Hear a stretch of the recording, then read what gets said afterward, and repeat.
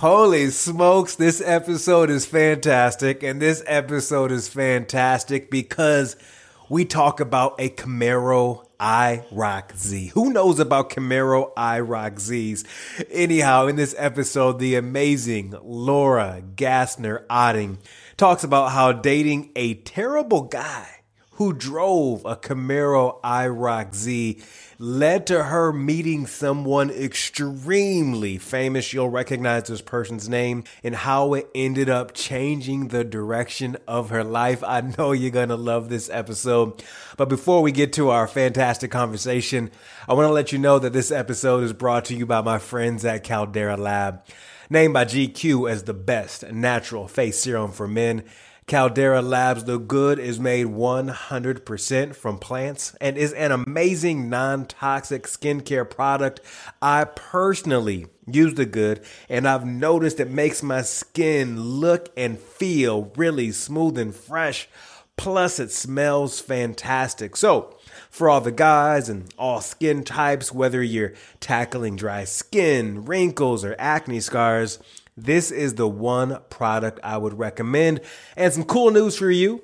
You can receive 20% off your first order of The Good. Just head on over to calderalab.com and use the discount code Antonio at checkout. Once again, use the discount code Antonio at checkout for a 20% discount.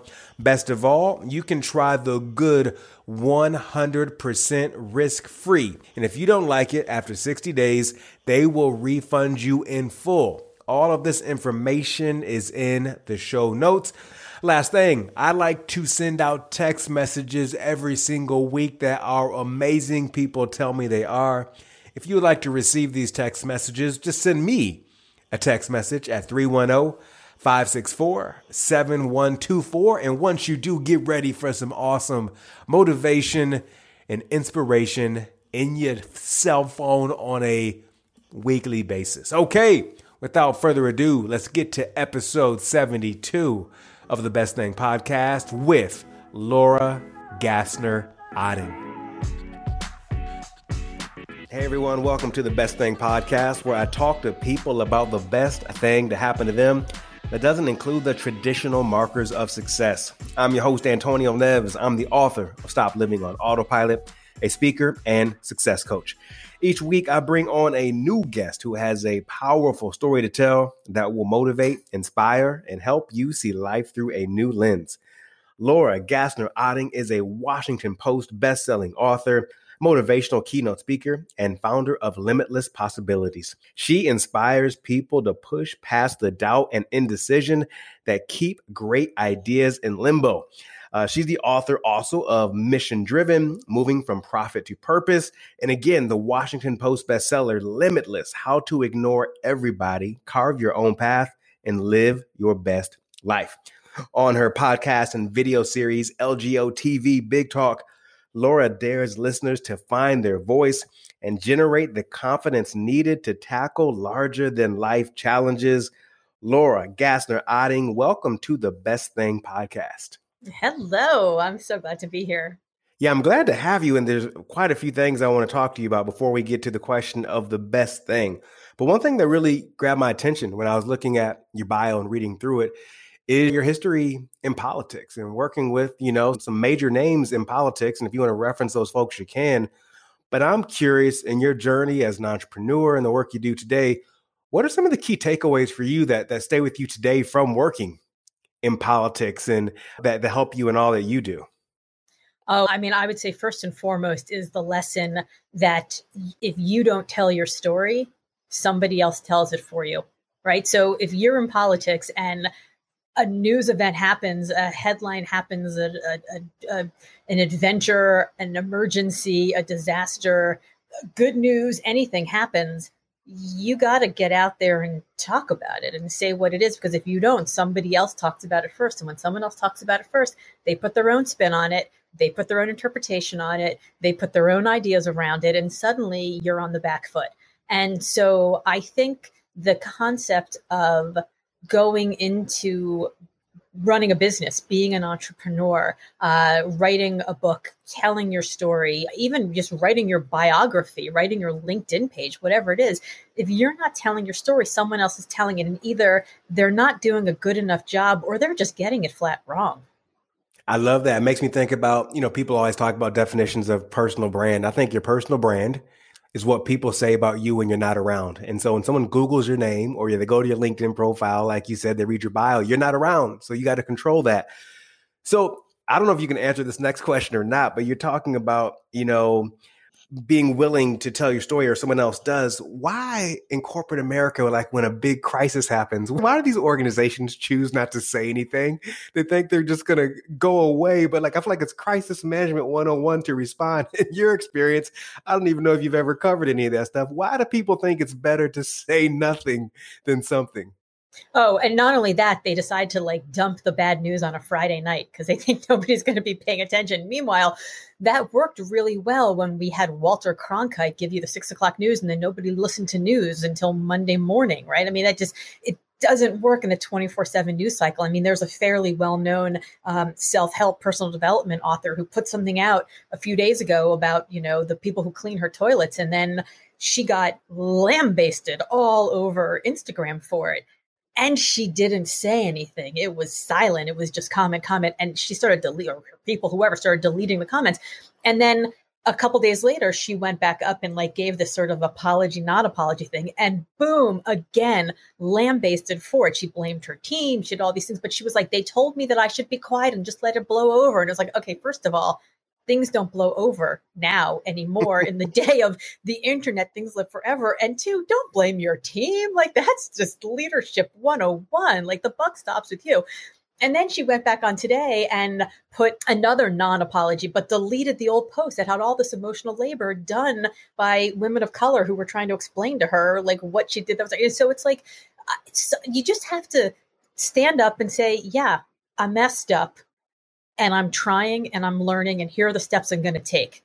Period. That's the end. That's the end of the story. But corporations, individuals, politicians, leaders, my teenage kids, like everybody works so hard. Me, all of us, we work so hard to cover our asses that we actually don't look like we're leaders, because what should leaders be doing? They should be growing. They should be learning. They should be having humility. And when all you're doing is covering your ass or being silent, which is worse, I don't know, you're not a leader.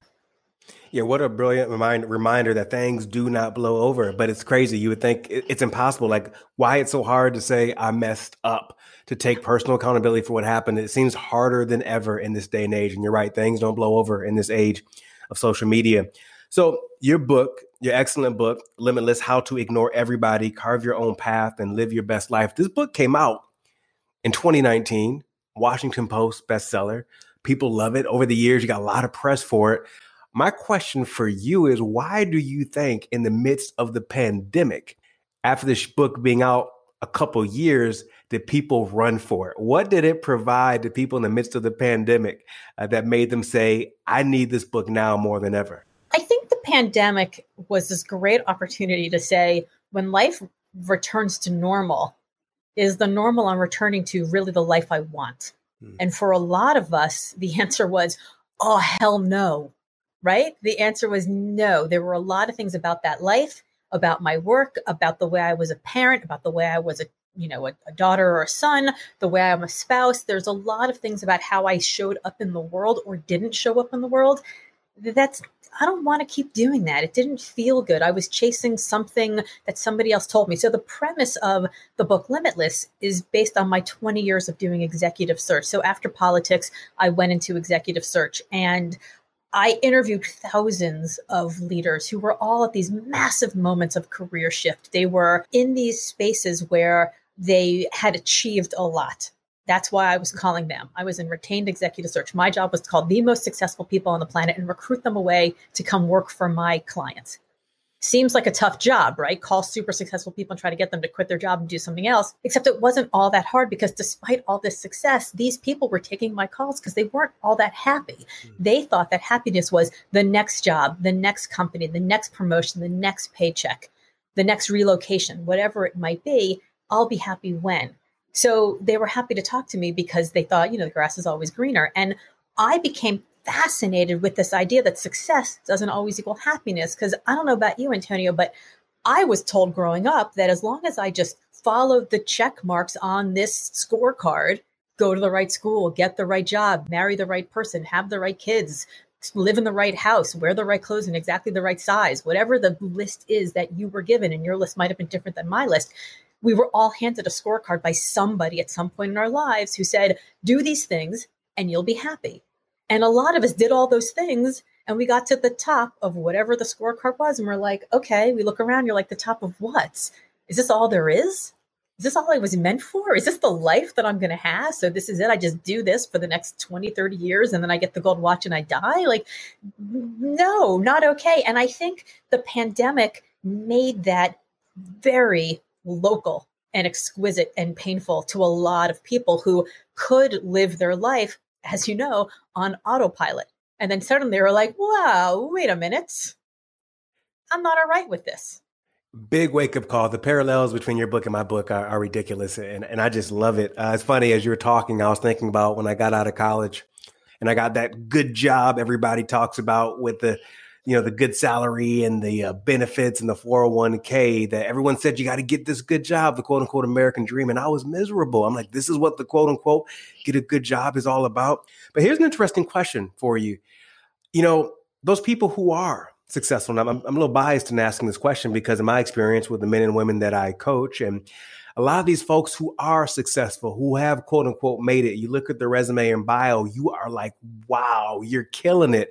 Have you found that in many ways, those folks who aren't happy, as you just described, feel guilty to even say that out loud because it's been ingrained in them that they're supposed to be happy? So who am I, successful homeowner, married, kids, to even complain? So they end up staying in those positions because they don't feel like they're allowed to be unhappy. Oh, absolutely. I am a pretty self-actualized and independent person. I have a pretty good sense of who I am. I just turned 50. So like, I've got a pretty good sense of like, this is who I am. Like I'm pretty much like I'm fully baked at this point. There'll be some changes and some improvements and probably some places where I get worse. But for the most part, this is me. And during the pandemic, I stopped sleeping. Like I got to August and I was doing really well. And then I just stopped sleeping. And by September, I'd only been sleeping like a couple hours a night every night. And I wrote this post on Facebook about how I thought my brain might have been broken because I couldn't hold words in my head anymore. And I couldn't form sentences, which, as an author and as a speaker, kind of a problem when you can't form the word sentence things, right? It's an issue. But then I've never really been that good with numbers, math in the first place, but I could not remember numbers. Like from reading the cookbook on the kitchen island to turning around to dip the teaspoon into the sugar, I could not remember how many teaspoons of sugar went into the pie. And my husband, of course, was like, why don't you just put the cookbook underneath the cabinet where by the sugar? And, I found words then. I had no problem finding words then for him. But, I bet. But I was like, something's wrong with my brain. It's like, maybe I am putting myself into some like slow trauma experience where I'm remapping my brain in ways that are reacting to this long-term stress and pandemic that we're under. And I was talking to a friend of mine who's a neuroscientist, and she's like, there's some logic to that, and maybe you are doing those things. Maybe you should go talk to somebody. And she said, I'll connect you to a friend of mine. He's a psychiatrist. Maybe he'll talk to you. You'll be able to figure out what's going on. And I was like, yeah, okay. And then I talked to my husband, and I was like, I just can't go see a psychiatrist. Like, woe is me. Like, oh, poor little rich girl, successful, happy marriage, healthy kids, a book that's still, bestseller. Everything's great. Boo hoo. Like, I can't be that person. Like there are so many people who are really struggling right now. I'm not really struggling. I feel so spoiled. And he looked at me and he said, so you're spoiled. Spoil yourself for once. Go talk to somebody. Like, just because what's going on doesn't seem outsized to you, it's still not normal to you. And you can go talk to somebody. It's okay. And it was almost like he had to give me permission so that I didn't feel guilty, that in this state, that from the outside, everything looked so perfect. I didn't feel guilty that, in fact, I was saying that it wasn't. Hey everyone, it's Antonio jumping in real quick to let you know that this episode is brought to you by my good friends at Caldera Lab. Named by GQ as the best natural face serum for men, Caldera Lab's The Good is made 100% from plants and is an amazing non-toxic skincare product that I use. Made from 27 active plant botanicals, it took over 2 years of working with chemists and herbalists to develop the formula. It's made for all guys and all skin types, so whether you have a beard, you have a bald head, or just a dry scalp, it keeps your skin looking fantastic, fresh, and moisturized. As a special offer to the Best Thing Podcast listeners, you can receive 20% off your first purchase of The Good. All you have to do is head over to calderalab.com and use the discount code Antonio at checkout. All of this information is in the show notes. All right, let's get back to the episode. I love that. And first, I love that you have a husband. You have a relationship where he'll say those words to you, to encourage you, to remind you that it is okay. For me, that's the reminder for all of us, no matter what we're going through, that, you know, your success, your happiness, it hinders absolutely no one. So I love hearing you say that. I also love how you just owned in 3 words that I think a lot of people struggle with. You said, "This is me." Like, you have a good idea of who you are today. And so many people struggle with that statement of, "Who am I?" Existential crisis. You're like, "This is me." So I invite people to get the book so they can dig in and clearly be able to say, "This is me." And I'll have links to the book in the show notes, of course. Earlier, you mentioned something about during the pandemic, the question that a lot of people were asking themselves was the question of, is this the life I want? Now, I think what I'm about to ask happened for you prior to the pandemic, but what led to you? And this may be a reach connecting, is this the life I want, with what I'm going to ask, but have fun with me, please. What led to you later in life becoming an athlete? So I ran my first mile of my life when I turned 39. Like, I was, I tell people that and they're like, "Oh, come on, didn't you have to run in like PE class growing up?" But like, I was the kid who had 762 excuses. I had cataloged like exactly what day I could pretend that I was menstruating so they wouldn't make me run, right? Even like years before I even got my period, I was like, "I'm just an early bloomer. I'm 9." I mean, whatever. I just tried anything I possibly could. I didn't like it. I wasn't good at it. And I've always been one of those people who, if I tried something and I wasn't immediately good at it, I never wanted to do it again. Mm-hmm. Right. So that's like, talk about not being comfortable, being uncomfortable. Like, I did not like to be uncomfortable. I would stand on the side of the room. I'd watch everybody do the stuff. I'd figure out how it all worked. And then I could jump in when I'd like already at least imagined a mastery of it. Right. Like, so sports were not a comfortable place for me. So when I turned 39 years old, I walked into my kid's school and the principal of the school was standing there, and she's in like her early 60s, a woman by the name of Ellen. And she looked really good. And I was like, "Ellen, what's up? Like, you look," I hadn't seen her in like 6 months, I think. I don't know. I've been busy traveling, going, speaking and doing my job. And I was like, "What's going on? You've lost a lot of weight. Either you've been really sick or you met a new man. So come on, what's his name? Because you look way too good to have been really sick." And her response was, "Well, actually, I have met a new man. His name is Mike, Coach Mike." And then Ellen proceeded to drag me to the dirtiest, dustiest, dankest, like, local community center where we did calisthenics every morning. Now, I wasn't overweight. I wasn't underweight. I wasn't in shape. I wasn't out of shape. I had 2 kids in, preschool and elementary school. And a busy career, busy life. I've been running a company at that point. Everything just hurt a little. I was just kind of tired, and I was just like I was like in that achy space. And like the way you are in your 30s determines how you are in your 40s, and how you are in your 40s determine how you are in your 80s, right? So I was like, there was this trajectory moment, and I was definitely starting to go the wrong direction. So I went and we did calisthenics every day for 6 weeks. And at the end of the calisthenics, Coach Mike made you run around the gym in circles, and it took you 37 laps around the gym to actually get to a mile. And he gave you these little teeny straws, and he would stand there. And you could throw one down every time you got there. And I tried to throw 2 and 3 at a time. Of course, he caught me, and he'd make me run extra. But it took me 6 weeks to run the whole mile without having to stop and, double over and heave and hurl and literally puke sometimes. But the end of 6 weeks, at the end of that mile, I was so hopped up on endorphins and so proud of myself for doing this thing that had taken me 39 years to let myself not be afraid of doing, that I was like, oh, if I string 3 of these together, maybe I could do a 5K. So I trained and I did a 5K. And I say do a 5K because like men of double joggers were passing me on the uphills, right? Like it was not fast, but I did a 5K. And at the end of the 5K, I was like, if I string 2 of those together, maybe I could do a 10K. So I did a 10K. And then I was like, oh, if I do that again, maybe I could do a half marathon. And I live in Boston. So one thing leads to another. And I'm running down Com Ave. And I was like, what if I ran the Boston Marathon? Now, I'd spent the previous 20 years doing executive search for a lot of nonprofit organizations. And I said to my husband again, I was like, what do you think? Could I do it? Now, my husband, who ran cross country in high school, was like, that's the dumbest idea ever. You should save your knees. And I was like, yeah, but if I could get a charity bib in the next 5 minutes, would you support me and not say another word about how this is the dumbest idea ever? And he was like, deal. So I posted on Facebook looking for a charity bib. And literally within 30 seconds, I had like 6 offers. Wow. So talk about making a public commitment. I did it. I put it out there.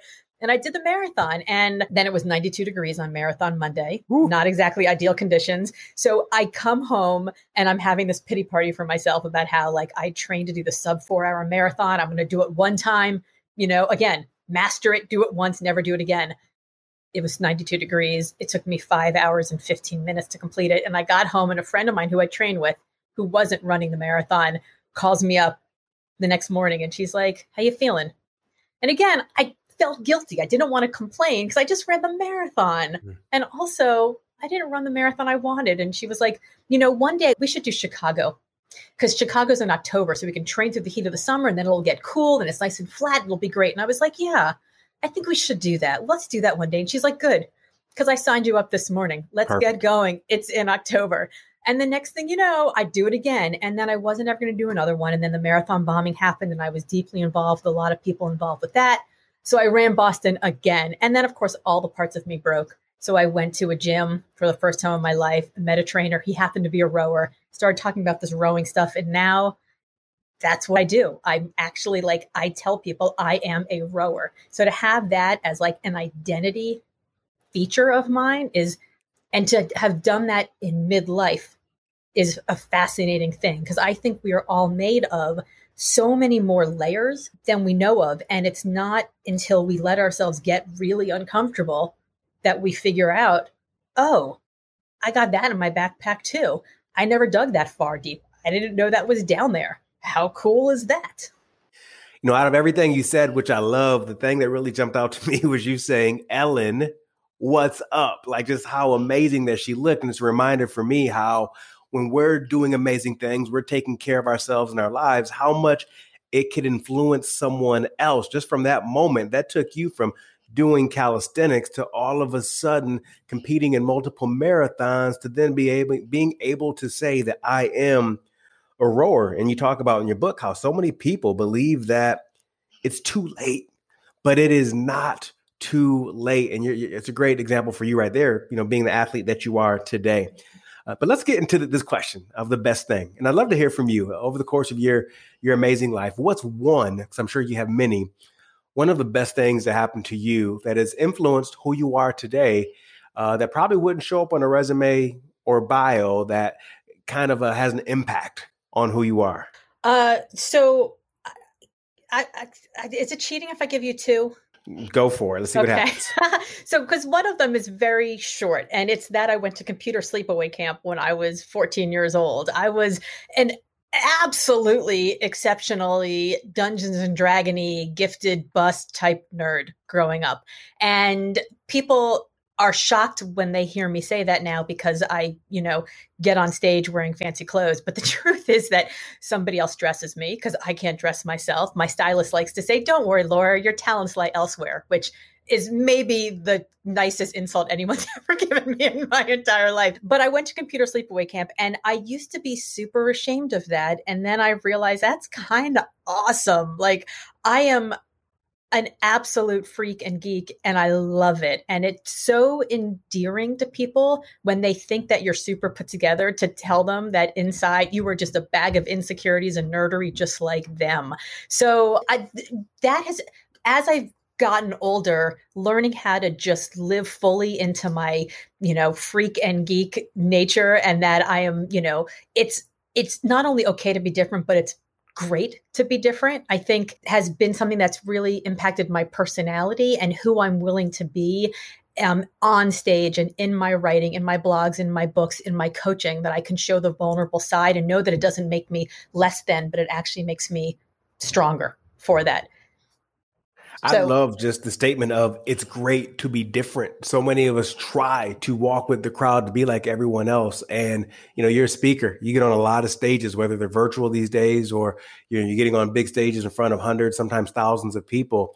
And I think it's probably fair to say that whoever's before you or after you, they're not going to be able to compare that person to you, because you show up in your own confidence. You know clearly who you are. You're embracing, like you said, that freaking that geek and that freak. I love that. It's so important for us to be willing to do that. So we can continue on that, or you can share the second one. Which I want to share the second one because I think it's the alchemization of that one and the second one that really formed who I am. So when I graduated early from college, I'd skipped kindergarten. I was 17 years old or 16 years old when I went to college, and 20 when I graduated. And I ended up in law school. I just turned 21 right after law school started, and I was younger than everybody else. And I had always thought that I wanted to be a lawyer. I thought I was going to go to law school. I was going to run for Senate. I was going to change the world. I was going to solve all the problems. And I got to law school and I looked around on the very first day. I was like, I hate it here. I don't belong here. I've made a huge mistake, right? Like that fourth grade teacher who was like, Laura, you're pretty argumentative. You'd be a good lawyer. And I was like, oh, okay. Yeah. Susan Day, LA Law. I want to be just like her. She's pretty. Everybody thinks she's smart. Yes, I'm into it.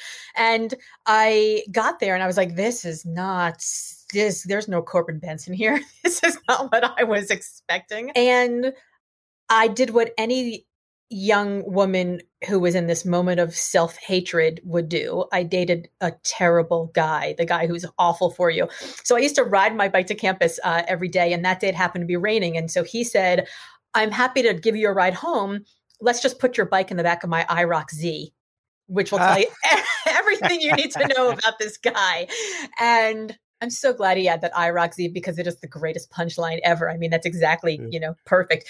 But before I drop you at your apartment, I just want to stop at this guy's campaign office. He's running for president. I was like, Governor who? From where? Arkansas? Not a chance in hell, right?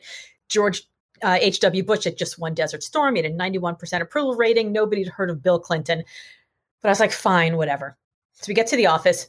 And in the corner of this tiny strip mall office in Gainesville, Florida, is this little black and white TV with then Governor Bill Clinton, who was giving this impassioned talk about how there's nothing that's wrong with America that can't be fixed with what's right with America. And he offered as a solution service, community service in exchange for college tuition. Change yourself while you change your world. And it was like in that moment, this lightning bolt hit me where I was like, I don't need to run for Senate. I don't need to be the one to solve all the problems. We just need to get the right people in the right place to do those things. Fast forward, I end up in the White House. I helped create the AmeriCorps program, which 1 million people have served. And I end up in a career of executive search, all putting the right people in the right place. So I spent 25 years of my career doing this. But the alchemization of this idea of what makes me different, what makes me special is a good thing. Like we all grow up thinking, I want to be special, but I don't want to be different, right? To grow up feeling that like shyness around who I can be and what part of me I can show. And then to have a formative experience in my early 20s where I helped create a program that brought people's individual specialness into communities to help change them, really became, I think, the two of those things were really a foundational pillar for everything that I ever did after that, seeing human potential and understanding that if we bring all of ourselves to all of the problems, we can solve them. I love that story begins with the IROC Z that gets you to working on that Clinton campaign, and then to you can just picture that guy, can't you? Oh, I already know him. I don't know him, but I know him. Yep. But I love that message to bring all of yourself. And my hunch is, wait, we don't have to get into the details too much, but that must have been such a formative experience for someone so young, right? Like you said, you graduated high school at 16, then all of a sudden you find yourself working in the White House on such an important campaign. You went through the fire immediately. I can't see how any other job after that could have phased you after experiencing the toughness of Washington at that young age. Yeah, it's interesting. People always ask me if I'm ever intimidated by like the fancy people we meet in the green room when we speak. And I'm like, I had to like walk into the White House, into the Oval Office, and give President Clinton a briefing about the people who are going to be sitting next to Hillary in the State of the Union. And he's going to be reading off the teleprompters all about. It's pretty high stakes. And also at the same time, I was so young and naive that I didn't know just how badly I could screw up. Like, I didn't understand fully what was at stake. Like, AmeriCorps, National Service, was one of the signature campaign promises. I mean, right after motor voter legislation, we were the next legislation that got signed. We got signed on September 12th, 1994. And so we were pretty, it was early in the process. And so we went in, and this was, Bill Clinton was the first president since Kennedy had really gotten young people excited and up and, and out to vote. And so I feel like we were on a wave, and it never occurred to us that it wasn't going to work. So it was big and it was high stakes and it was high pressure, but also sometimes it just pays to go into something having not fully grokked just how bad it might turn out. Oh, that's perfect. That's perfect. You're right. You got to forget sometimes, turn that part of your brain off of how bad it might turn out. And I just love what that created for you as you move forward in your career, especially in executive search, et cetera. Again, those things, the IROC Z does not show up on the resume. And I love how that's one of your best things. And I can't say thank you enough for taking time to share that story. It puts a smile on my face. It energizes me. It makes me smile that it reminds me to turn sometimes the part of my brain off that says what can go wrong. Like, I think we owe it to ourselves every now and then to turn that part of our brain off and just go fully, just jump in. So yeah, I'd rather think like, what can go right? Yes. We play devil's advocate sometimes. Let's play God's advocate. Say, hey, what can go right? So for people right now who are done Googling what an IROC Z looks like, and they want to learn more about you and your amazing work, where's the best place they can find you? So my name is Laura Gassner Otting. It's a lot of name that everybody spells wrong, and all my good friends call me LGO. So I am on all the socials at Hey LGO, HEYLGO. And if you go to heylgo.com, that's a shortcut that'll get you to my website, my newsletter, my course, my book, all the stuff. Beautiful. And all of that will be in the show notes, along with links to her book and social media and beyond. Laura, I can't thank you enough for making time to join me on this. I'm just fired up about that IROC right now. I look forward to doing this again sometime soon. Yeah, not a lot of people can tell a clean version of something that happened in the back of an IROC Z that changed my life. But here you go. Thank you so much. Thank you. Thank you for listening to this episode. I hope you loved it as much as I did. Hey, listen, for more information on me and the Best Thing podcast, just head over to my website at theantonioneves.com. There you can also sign up to read the first chapter of my best-selling book, Stop Living on Autopilot, or receive 5 questions that can change your life. You can receive both of those things absolutely for free. All I need is your email address. Okay, if you haven't followed the Best Thing podcast already, please make sure you do that now. And while you're at it, please go ahead and give us a 5-star review. Believe it or not, it goes a long way to help spread the word. I want to thank you in advance for doing that, and thank you again for listening. I will see you back here next week with another amazing episode. In the meantime, remember that the best is ahead. When you work and believe like the best is ahead, things begin to change for the better. Never forget, you have a say in this.